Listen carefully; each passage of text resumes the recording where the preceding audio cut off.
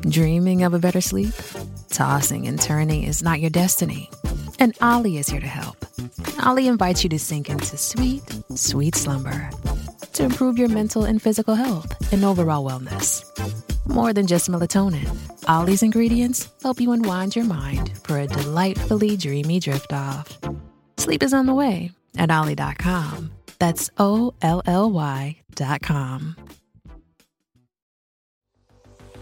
Hi, this is Jimmy Evans with Marriage Today. This podcast is dedicated to equipping families with the teaching and tools they need to succeed. We hope you enjoy this episode and subscribe for more marriage-building content. Romance is a very, very misunderstood issue. It is. I looked up, I've been studying this now for 30 years, and I remember the first time I thought, what is romance? And I pulled out a dictionary and I looked up the word romance, and it said, see romantic. And I looked up the word romantic and it said, see romance. I thought, that's the dictionary trick when they don't know the answer. They just run you around from word to word in there. Honestly, it was true. And I thought, well, what is the answer? What is romance? Well, I'm going to give you the definitive answer in this message about what romance is. But here's the scripture in Revelation 2. And this is Jesus speaking to the church at Ephesus. And he says, to the angel of the church of Ephesus write, these things says he who holds the 7 stars in his right hand, who walks in the midst of the 7 golden lampstands. I know your works, your labor, your patience, and that you cannot bear those who are evil. You have tested those who say they are apostles and are not, and have found them liars. You have persevered and have patience and have labored for my name's sake and have not become weary. Nevertheless, I have this against you, that you have left your first love. Remember, therefore, from where you have fallen, repent and do your first works, or else I will come to you quickly and remove your lampstand from its place unless you repent. So this is a pretty good church now. Jesus begins by complimenting them about a lot of things, but then he gets to the issue of love. Let me say that our relationship with Jesus is about love. It's not about law. It's not about church. It's about love. If it's not about love, it doesn't work. It's about love. And so Jesus is not willing to let this slide. So Jesus comes to the church at Ephesus, a church doing a lot of things right, and he says, well, you're doing a lot of things right, but I do have something against you. You no longer have your passionate first love the way you had before. And if you don't get it back, I'm going to remove your lampstand. Now, understand this. A lampstand represents light and darkness. The world is a place of darkness.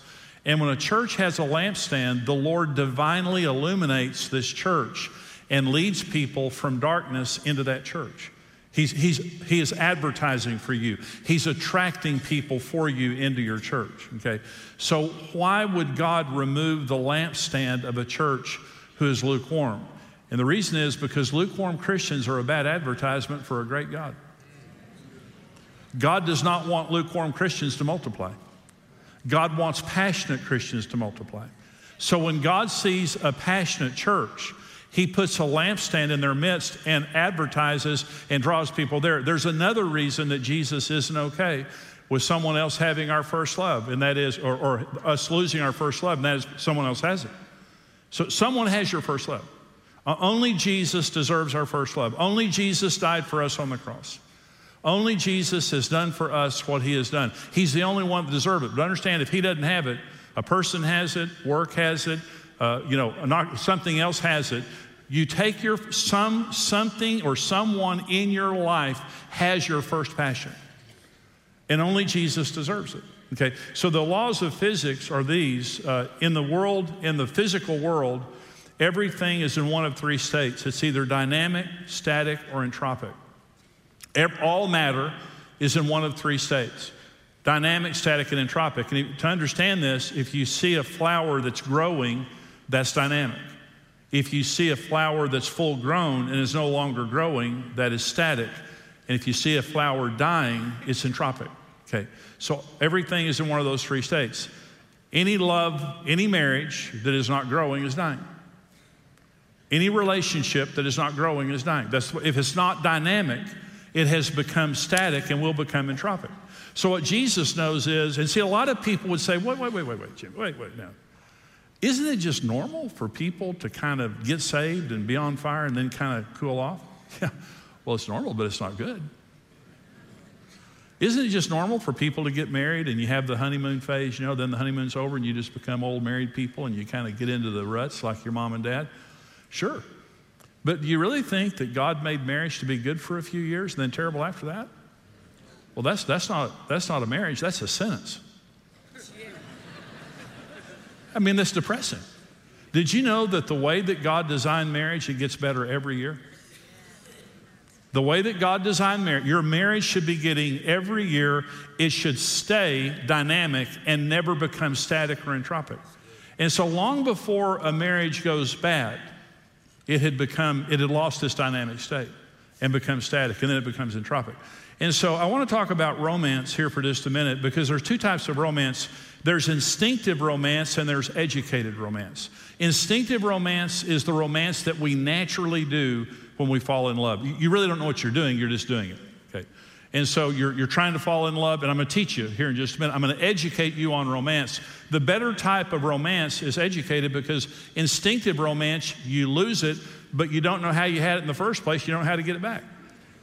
But when you learn about romance, this is something that you need in your relationship. So a lot of people, and this is a confusing topic, a lot of people believe that romance is for women and strange men. Those romantic men.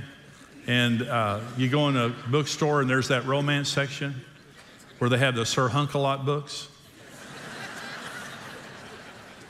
And there's women in there. If you ever see a man in the romance section of a bookstore, don't go in after him, you may not come back out. Just stand on the edge and look at him. And when he makes eye contact, just go.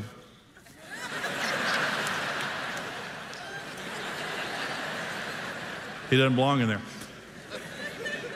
Romance is not for women and strange men. Romance is for every single person. Every person has a need for romance. Some people believe that romance is a feeling you can't control. It is an atmosphere that you create and totally control. It is not a mood. It is something that you totally control. Some people believe it's a seasonal extra, but not a daily feature. It is an essential daily feature in a dynamic marriage. You need romance, whether you realize it or not. You need romance in your marriage every single day. So let me give you the 4 elements of romance. I want to teach you what romance is, because it is difficult to understand if you don't know. It's difficult to replicate or make happen if you don't know what you're trying to do. So here's the first ingredient of romance. It's meeting an unspoken need or desire in your spouse. If I have to keep saying it, that's not romance. What makes it romantic is you're studying me. See, that's what happens when you're dating. When you go on your first several dates, you're just intensely studying each other, and you're trying to find out what they like and what they don't like so that you can do it so that they'll like you. That's what makes you fall in love. And so what women like is for men to initiate stuff, but women like for their husbands to initiate, romance.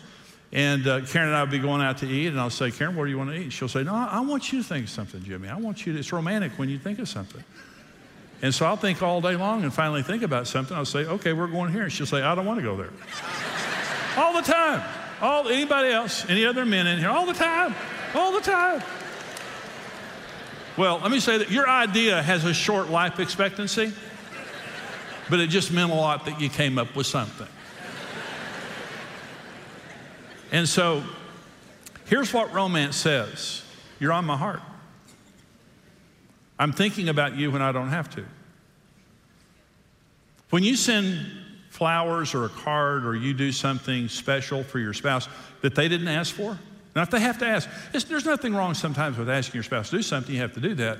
But if I have to keep telling you what my needs are, if I have to keep telling you, it just means you're not paying attention, which means you don't care. Here's the core issue of romance, and it's desire. You desire me. I like that. That's why we fell in love, is you made me feel like you desired me. So there's 2 reasons that we fall in love with someone. This is very important.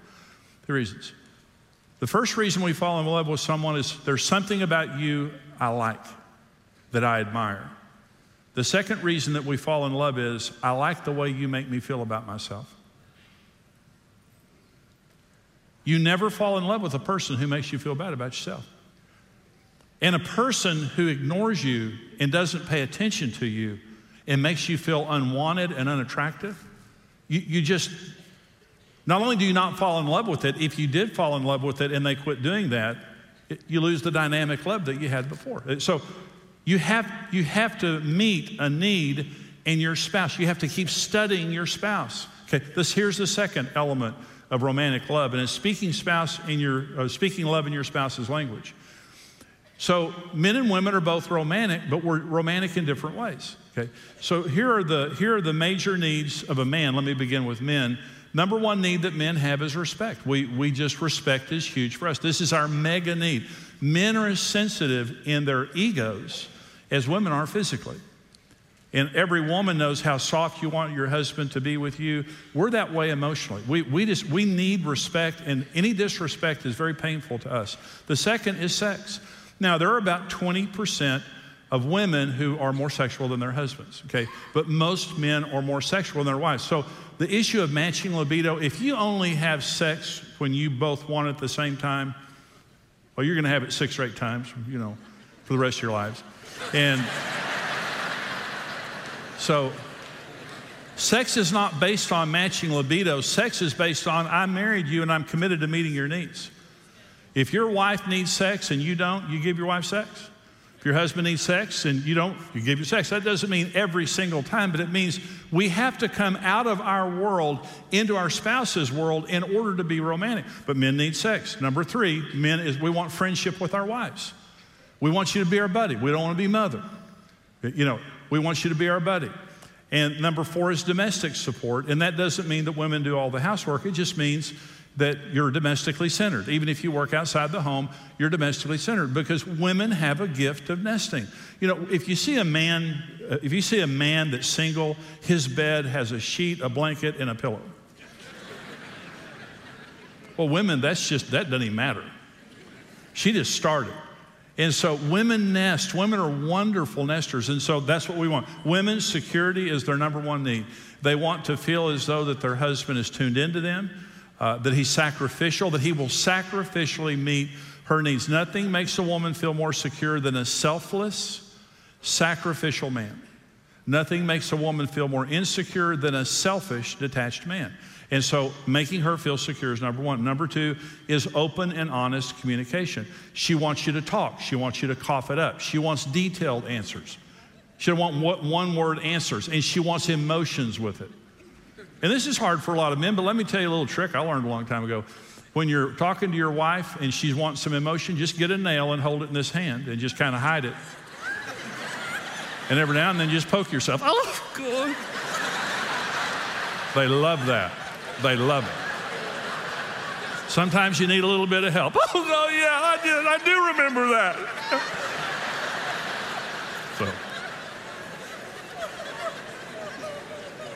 So they need open and honest communication. They want non-sexual affection. There's not a cell in a man's brain that can get that one. They want to be held. They don't want sex. They just want to be held. The man's thinking, oh yeah, she wants me, who can blame her? But it makes her feel connected to you, and it makes her feel valued for something other than sex.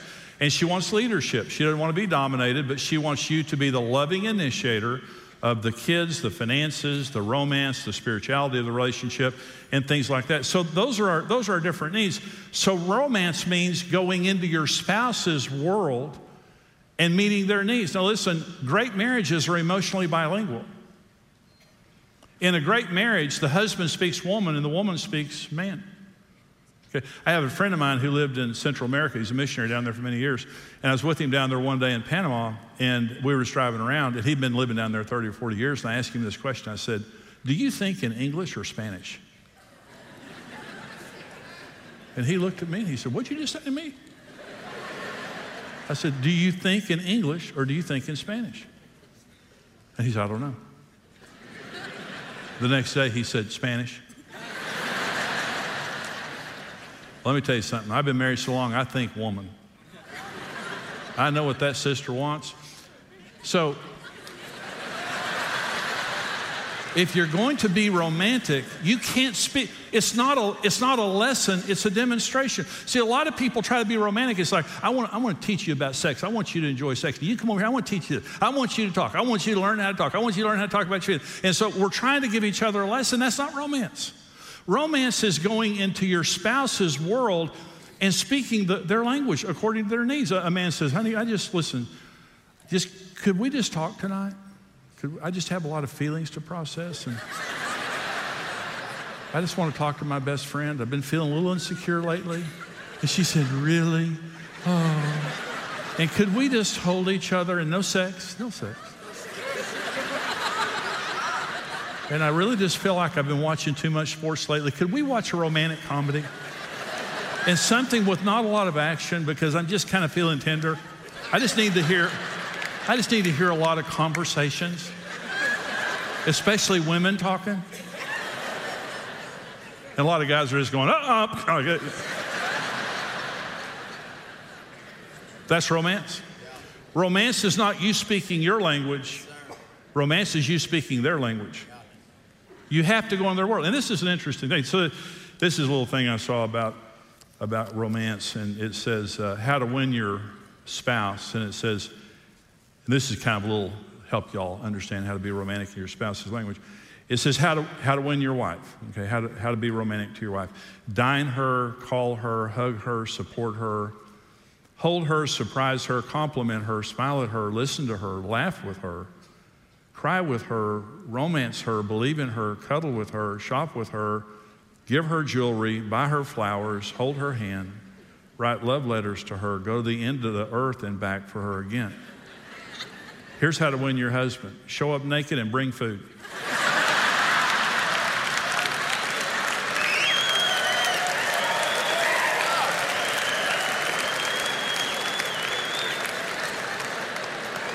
And the food is optional.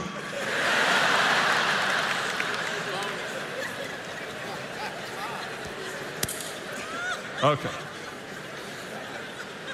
So meeting, you have to be romantic in your spouse's language. Okay, it's a language demonstration. Number 3, communicating unique value to your spouse or unique priority to your spouse. Romance, there's only one person that deserves romance in our lives, that's our spouse. Not anybody else. It's for one person. And what I'm saying when I'm being romantic is I'm telling you, you have a place in my life nobody else has. That's what I'm saying. So how do you do that? Okay, first of all, through consistency. It has to be consistent, not when you're in trouble, not seasonally, but you're consistently saying to them, you have a place in my life that nobody else has, okay? Another way is you communicate it in different ways. Verbally, by the way you talk to your spouse, but making them feel very special and valuable. Comparatively, what I'm willing to give up for you. Every time you give something up for your spouse, you're communicating value to them. I'm willing to give up, I hung up my golf clubs and it saved our marriage. Karen and I have both sacrificed for each other for the sake of our marriage. But if I'm not willing to give something up for you, and what Jesus is saying to the church of Ephesus is, you're gonna have to give something up, okay? Giving and generosity, especially energetically and with a good attitude. Creatively, my Uncle Charles died probably about 20 years ago or so, and he and my Aunt Peggy were married for 40 years. And when I was doing his funeral, I was talking to my Aunt Peggy, and here's what she said. They had a great marriage, by the way. And she said, your Uncle Charles wrote me a new poem every day for 40 years and left it on the dining table when he went to work. Now you think of the mental energy that it took to sit down and write a new poem. Roses are red. How many times can you massage that thing around, But it's the energy, it's the creativity, it's the consistency of saying, there's nobody like you. I'm not giving you what I give everybody at work. I'm not giving you what I give the kids. Because you're not like them, you're special. And so romance is communicating a special place. I'm doing this for you, but not anybody else. And here's the last one, and it's empathy. And empathy is the ability to understand and share the feelings of another person. And this is one of the abilities that God has given us. And now, Karen, this is her number one strength on Strength Finders is empathy. Now, I promise this is true. Karen can sit in a room and she can tell you how everybody's feeling. She tells me how I'm feeling. She said, well, did that bother you? No, and she said, yeah, it did. Well, it did not. It really did, Jimmy. You're bothered. You just don't know yet. It's like, well, I think that's a boundary violation. But she's always right. Next day I'll wake up mad thinking that really did bother me, But empathy is, I can look at another person and project over and say, I wonder how they're feeling. I wonder how my words are making them feel. I wonder what it would be like to be married to me. And I can project. We're the only people, animals can't do that. Only people can. It's something that God put in us. This is Brent Evans with Marriage Today, and I want to thank you for listening to the Marriage Today podcast. We believe your marriage has a 100% chance of success if you do it God's way. If you enjoyed today's teaching and want to keep learning, subscribe to the Marriage Today podcast and take some time to leave us a review. Your reviews help us spread the word and can encourage someone else in need. For more great marriage content, check out marriagetoday.com, where you can see all of our marriage building resources, videos, articles, and live events.